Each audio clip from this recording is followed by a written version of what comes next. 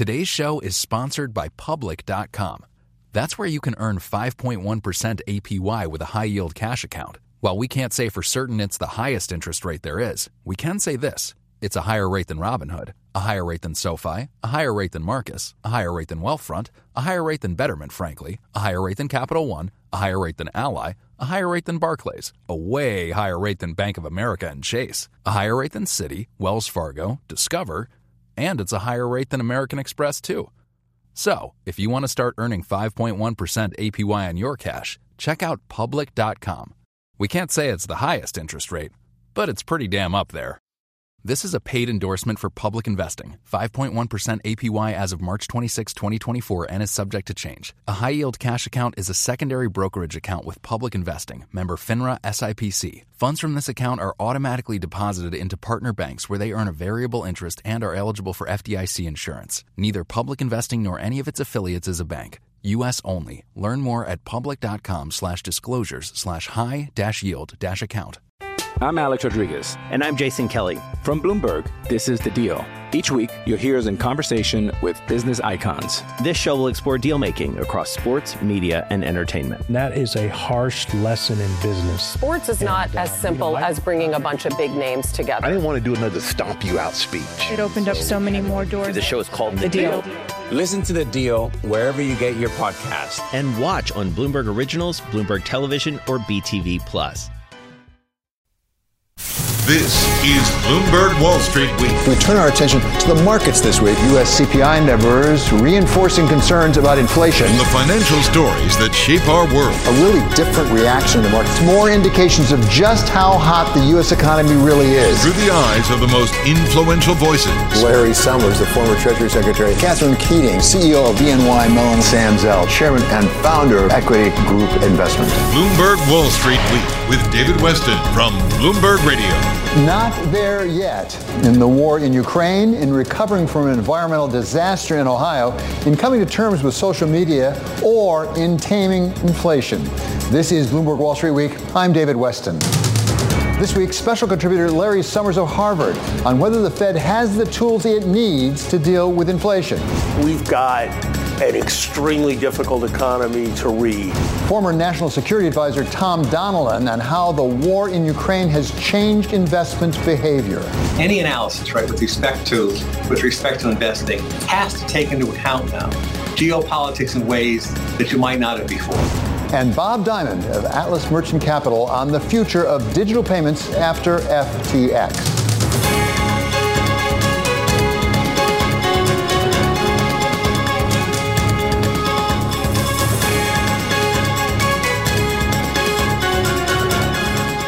This week, it wasn't so much about what's been finished as it was about what's yet to be finished, starting with the war in Ukraine, 1 year old as of this Friday, which took President Biden to the region. We'll hold accountable those who are responsible for this war, and we'll seek justice for the war crimes and crimes against humanity continuing to be committed by the Russians. With Russian President Putin providing his alternative view of events. They are to blame for unleashing the war, and we are doing our best, our utmost, to stop the war.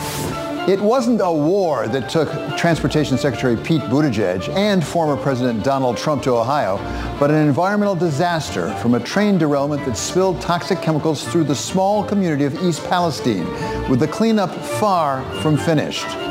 A long way to go before we're at the finish line. It will be months and years before the residents of that community are going to feel safe in their homes and in their community. At the Supreme Court, there were 2 days of oral arguments trying to sort out just when, if ever, social media companies might be held responsible for terrible acts, arguably encouraged by videos and tweets posted on their sites, with Justice Elena Kagan summing up how difficult it is for the Supreme Court to draw lines around the internet. I mean, we're a court. We really don't know about these things. You know, these are not like the 9 greatest experts on the internet. And then there was the Federal Reserve, which released the minutes from its January meeting, which markets had been eagerly anticipating, but in the end didn't really change much the path we thought the Fed was on. The minutes say the participants agreed the risks were still to the downside for economic activity. They worried about an unexpected negative shock that could, quote, tip the economy into recession in an environment of subdued growth. But then on Friday, core PCE numbers came in hotter than expected, delivering a clearer message to the markets that rates are likely to be higher for longer, leaving the S&P 500 down almost 2.7% for the week, while the NASDAQ lost 3.3%.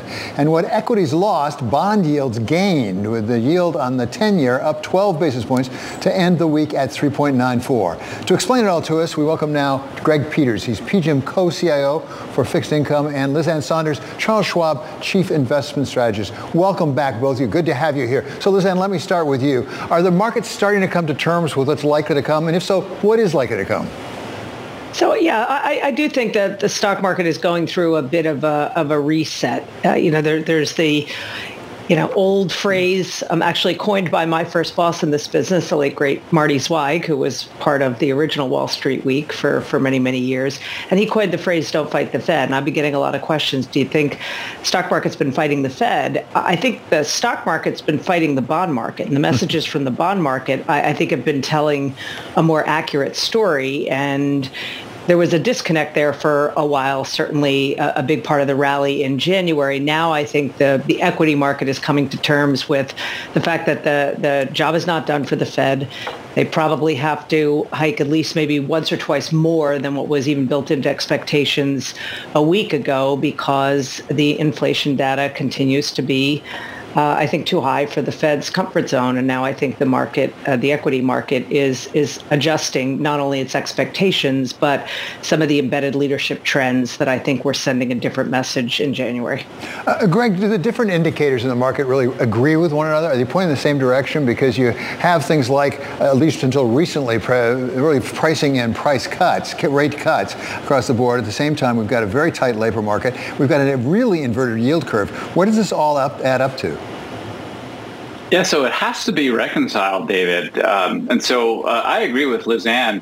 The equity market is fighting the bond market. The bond market is telling you, with the inversion in the curve, and it just priced out the cuts, but it's still telling you that rough roads are ahead in terms of the economy is concerned.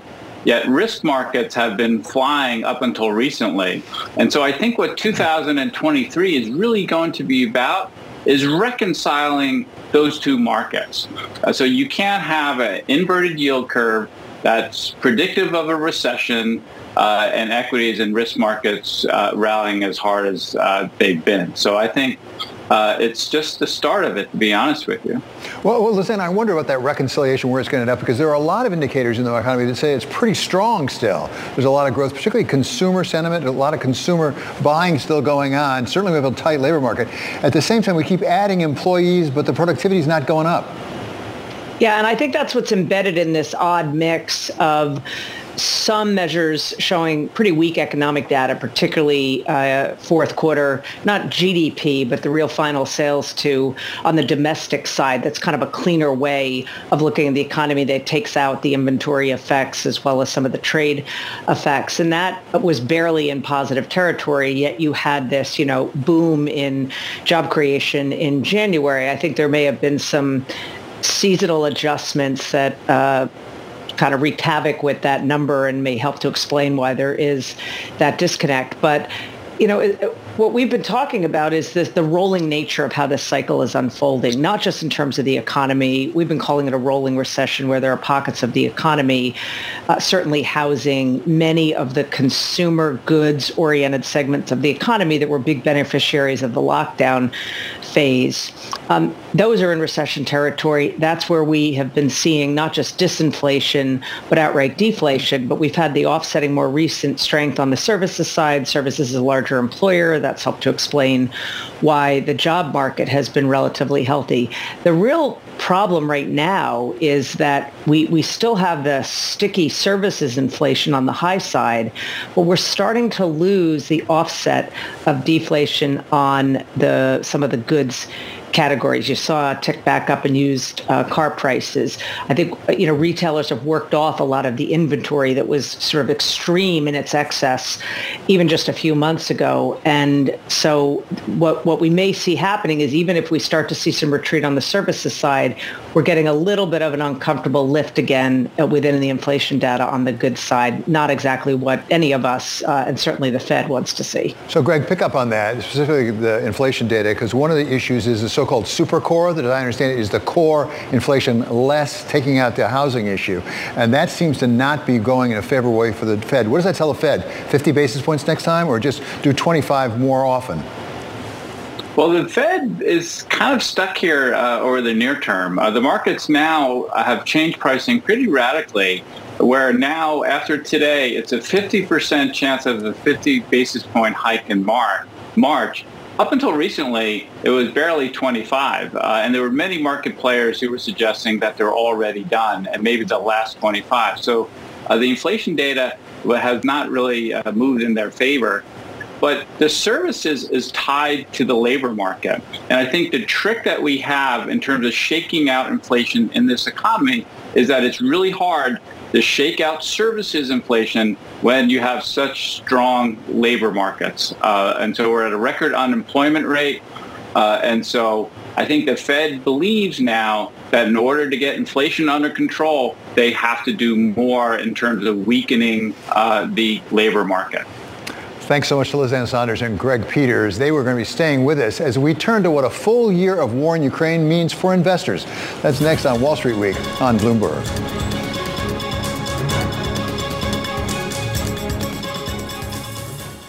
Today's show is sponsored by Public.com. That's where you can earn 5.1% APY with a high-yield cash account. While we can't say for certain it's the highest interest rate there is, we can say this. It's a higher rate than Robinhood, a higher rate than SoFi, a higher rate than Marcus, a higher rate than Wealthfront, a higher rate than Betterment, frankly, a higher rate than Capital One, a higher rate than Ally, a higher rate than Barclays, a way higher rate than Bank of America and Chase, a higher rate than Citi, Wells Fargo, Discover, and it's a higher rate than American Express, too. So, if you want to start earning 5.1% APY on your cash, check out Public.com. We can't say it's the highest interest rate, but it's pretty damn up there. This is a paid endorsement for Public Investing. 5.1% APY as of March 26, 2024, and is subject to change. A high-yield cash account is a secondary brokerage account with Public Investing, member FINRA SIPC. Funds from this account are automatically deposited into partner banks where they earn a variable interest and are eligible for FDIC insurance. Neither Public Investing nor any of its affiliates is a bank. U.S. only. Learn more at public.com/disclosures/high-yield-account. The countdown has begun. From May 14th to 16th, 1,000 global leaders will gather in Doha for the Qatar Economic Forum powered by Bloomberg. Join heads of state, influential ministers, and leading CEOs to make new connections, gain unique insights, and uncover valuable opportunities in one of the world's most rapidly rising regions. Request your invite for this exclusive event at QatarEconomicForum.com. This is Bloomberg Wall Street Week with David Weston from Bloomberg Radio.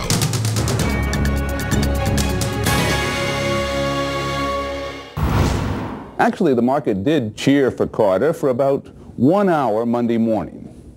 Then arrived the first of several indications that when it came to the details of a comprehensive Mideast agreement, Menachem Begin and Anwar Sadat might just possibly have been attending two different summits.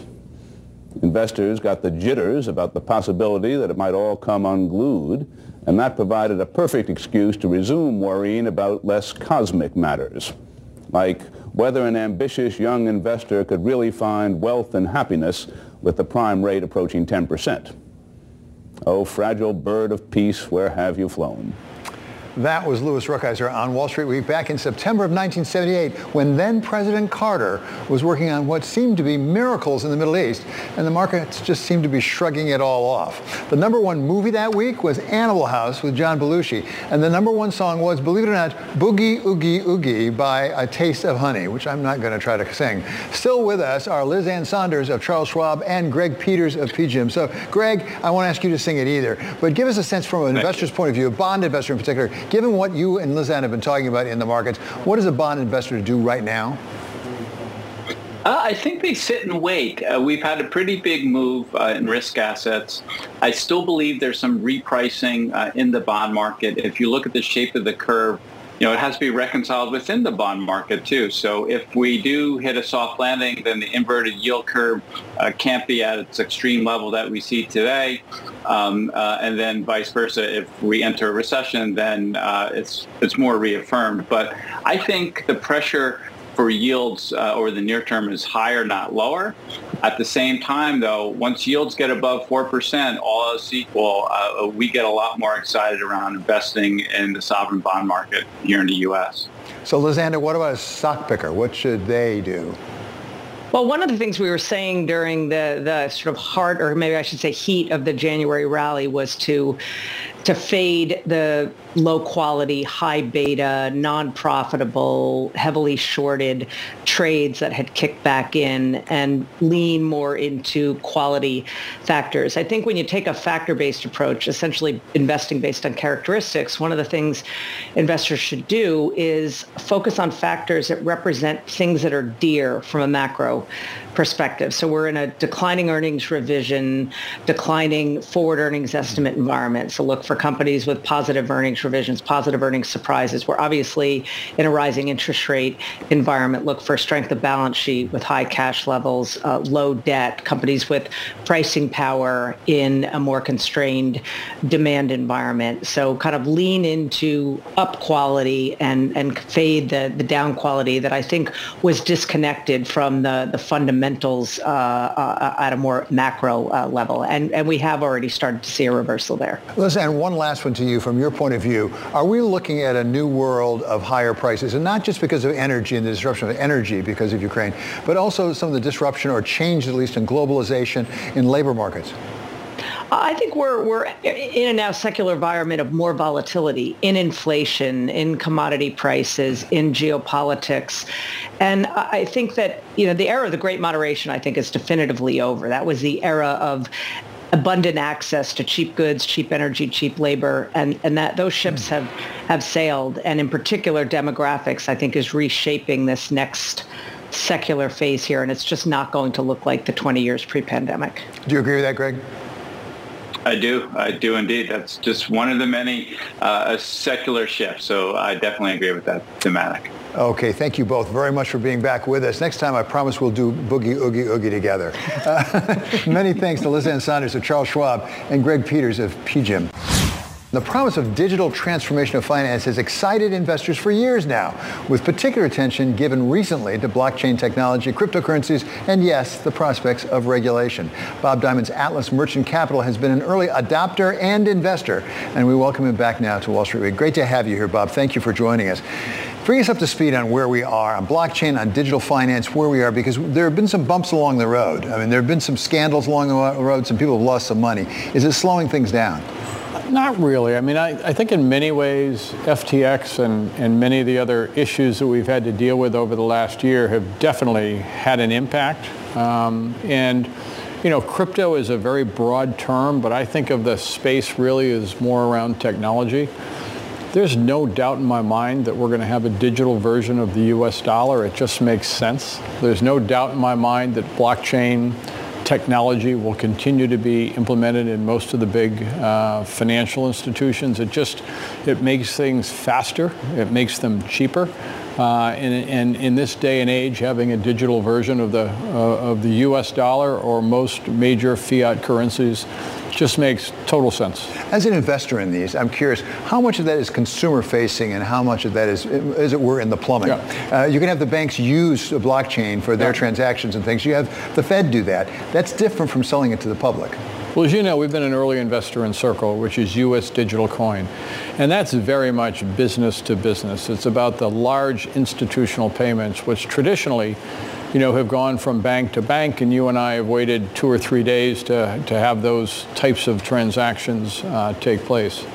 With blockchain, with the internet, with digital currency, using USDC, these things can be done anytime, 24/7, instantaneously, and without an intermediary. And I think the dramatic impact this will have on kind of the treasury functions of corporates and financial institutions around the world over the next 5 to 10 years will be significant. And I think, to me, the positive of everything that went on with FTX, for example, is that people now understand the difference between offshore and onshore. And Circle, which again is U.S. digital coin, operates within the U.S. regulatory perimeter, really embraces regulation.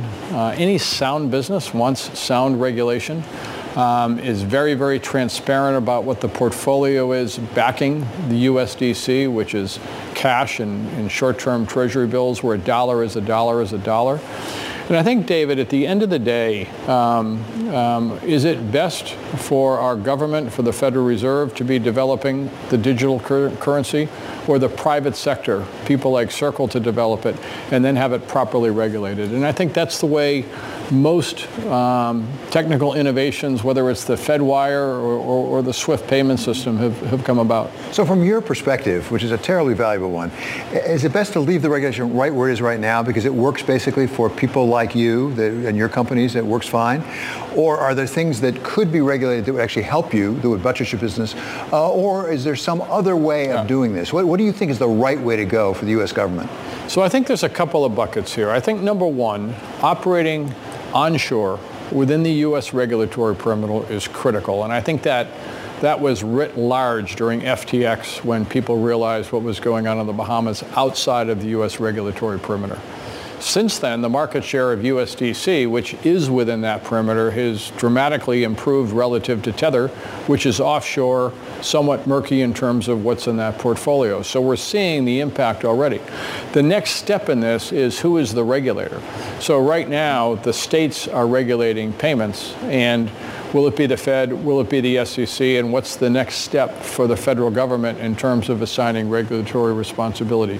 We embrace getting those decisions made in going forward with frankly, a more transparent, more regulated environment.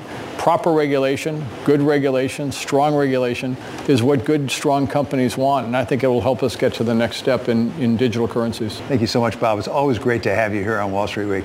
That's Bob Diamond. He is the founder and CEO of Atlas Merchant Capital, who is very invested, as you can tell, in digital finance. Coming up, we'll wrap up the week with our special contributor, Larry Summers of Harvard. That's next on Wall Street Week on Bloomberg. Today's show is sponsored by Public.com.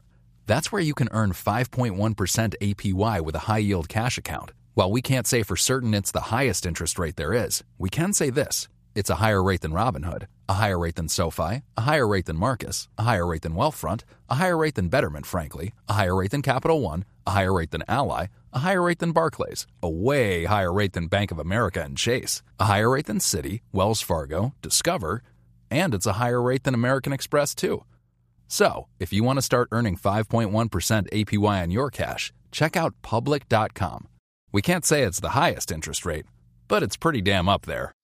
This is a paid endorsement for Public Investing. 5.1% APY as of March 26, 2024, and is subject to change. A high-yield cash account is a secondary brokerage account with Public Investing, member FINRA SIPC. Funds from this account are automatically deposited into partner banks where they earn a variable interest and are eligible for FDIC insurance. Neither Public Investing nor any of its affiliates is a bank. U.S. only. Learn more at public.com/disclosures/high-yield-account. The countdown has begun. From May 14th to 16th, 1,000 global leaders will gather in Doha for the Qatar Economic Forum powered by Bloomberg. Join heads of state, influential ministers, and leading CEOs to make new connections, gain unique insights, and uncover valuable opportunities in one of the world's most rapidly rising regions. Request your invite for this exclusive event at QatarEconomicForum.com.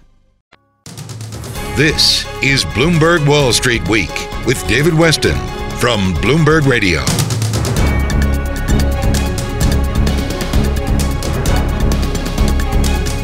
This is Wall Street Week. I'm David Weston. We're welcome once again our special contributor, Larry Summers of Harvard. So, Larry, great to have you as always. Let's start with those Fed minutes. We were all waiting for them. They came out. I'm not sure they indicated the Fed is heading in any different direction than what you've been saying.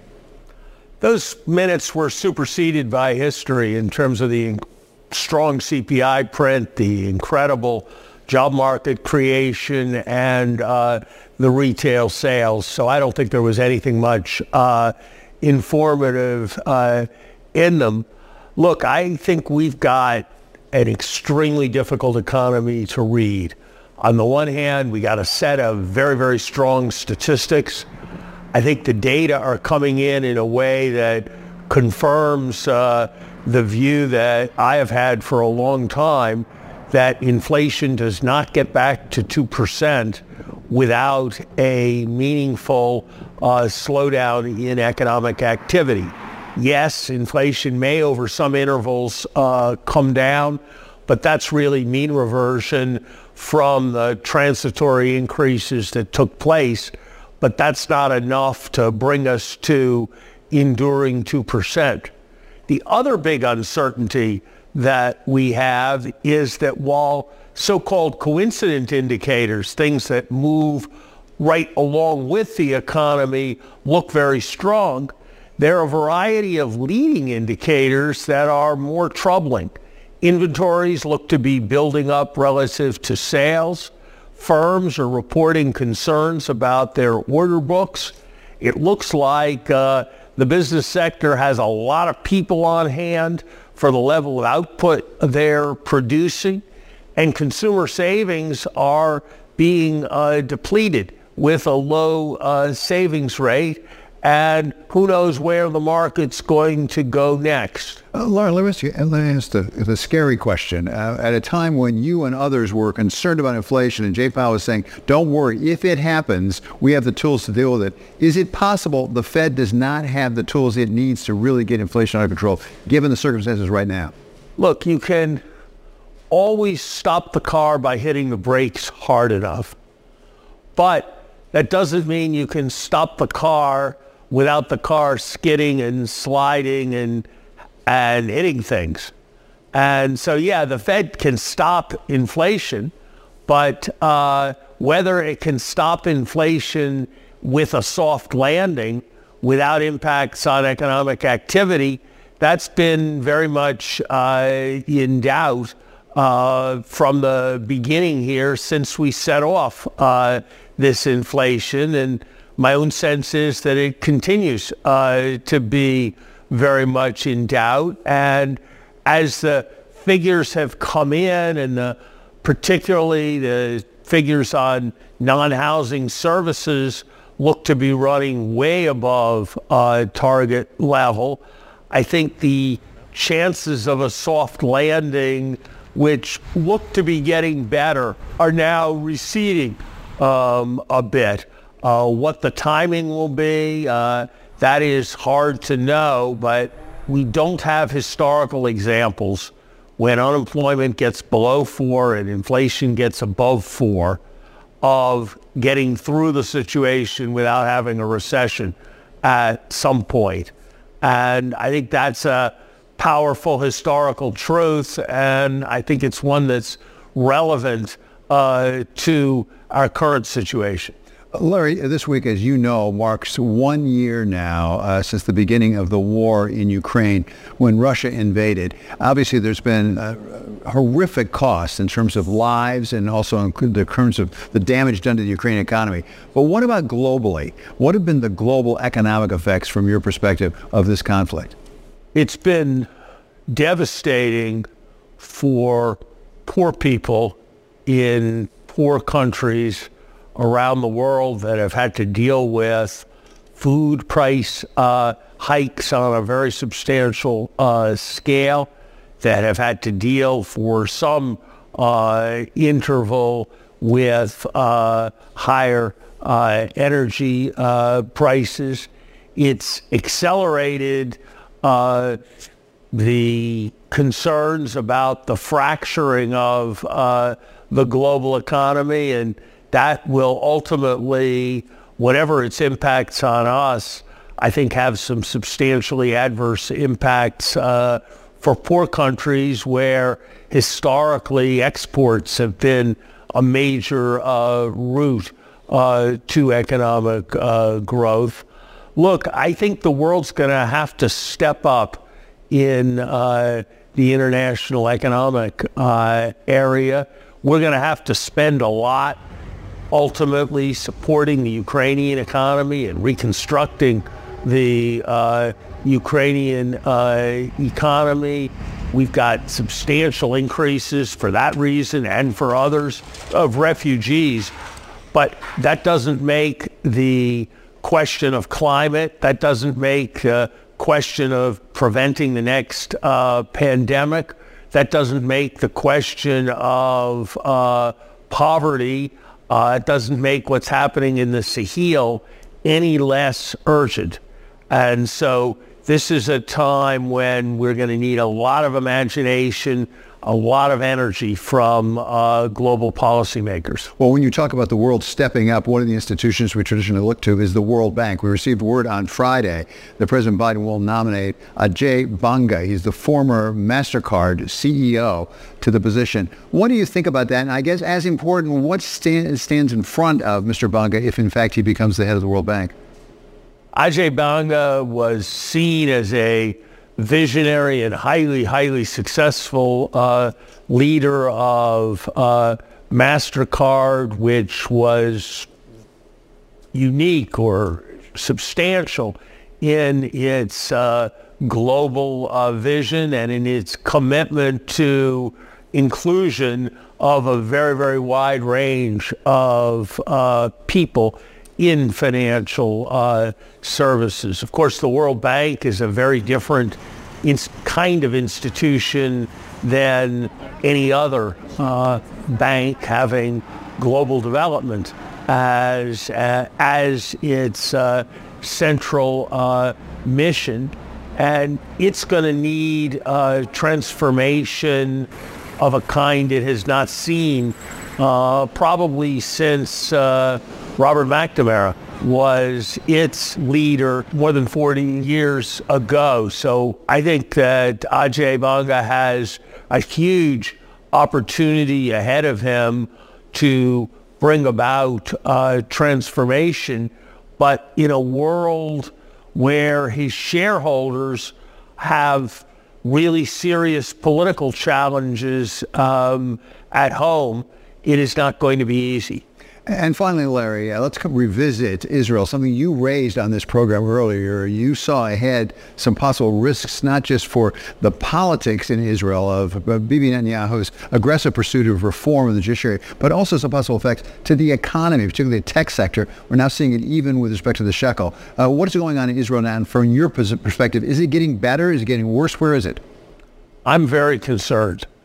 The first reading of the judicial reform passed through the Knesset. That was very troubling legislation, not because ultimately judicial reform is important in Israel, in my view, but that particular set of judicial reforms driven through by a narrow majority in a hurry at a fragile political moment will raise profound questions for the owners and deployers of capital, both in Israel and around the world. And I think it is a matter of very substantial economic importance for the remarkable economic story that Israel has been, that we move from a phase of driven legislation to a phase of compromise and deliberation as judicial reform moves forward. Okay, Larry, thank you so very much for being here. That's Larry Summers of Harvard, our very special contributor here on Wall Street Week. Coming up, forget the NFL. The big banks go for the real money in sports, English football clubs. That's next on Wall Street Week on Bloomberg. This is Bloomberg Wall Street Week with David Weston from Bloomberg Radio. Finally, one more thought. You can't keep a good bank down. Major U.S. banks have had their ups and downs in recent years, from the near disaster of the great financial crisis.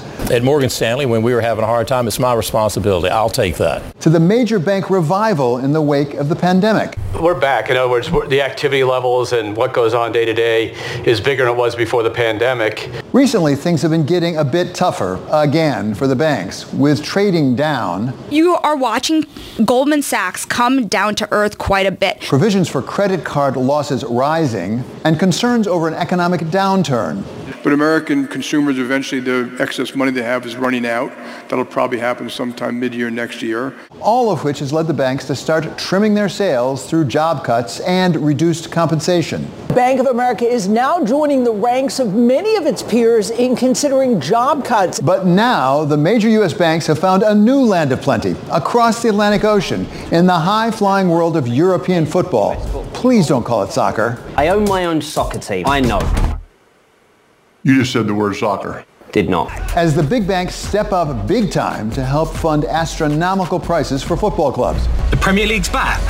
With English Premier League's Chelsea setting a world record for a sports franchise, $5.2 billion, in a deal banked by Goldman Sachs and Deutsche Bank. It's a Chelsea thing.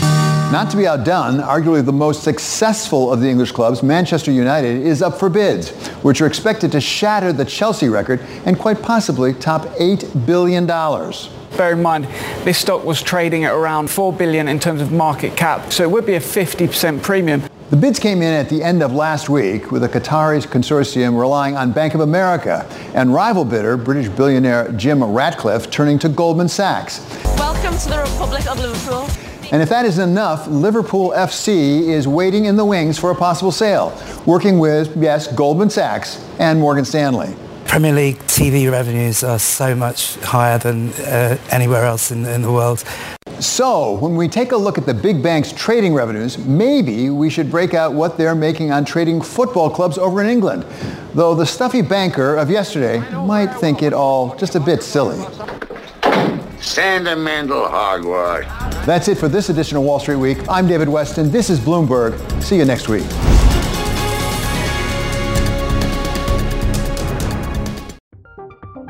From Silicon Valley to Wall Street, the promise and perils of artificial intelligence are playing out on the world stage. But what will the next phase of AI adoption look like? Which companies, from big tech to startups, will dominate? And where do the risks and unintended consequences lie? I'm Emily Chang. Join me at Bloomberg Tech in San Francisco, May 9th, to answer many of the industry's burning questions, alongside Snap's Evan Spiegel, Xbox President Sarah Bond, OpenAI's Brad Lightcap, top researcher Dr. Fei-Fei Li of Stanford, and many more. More details and just a few tickets left at Bloomberg.com/TechSF.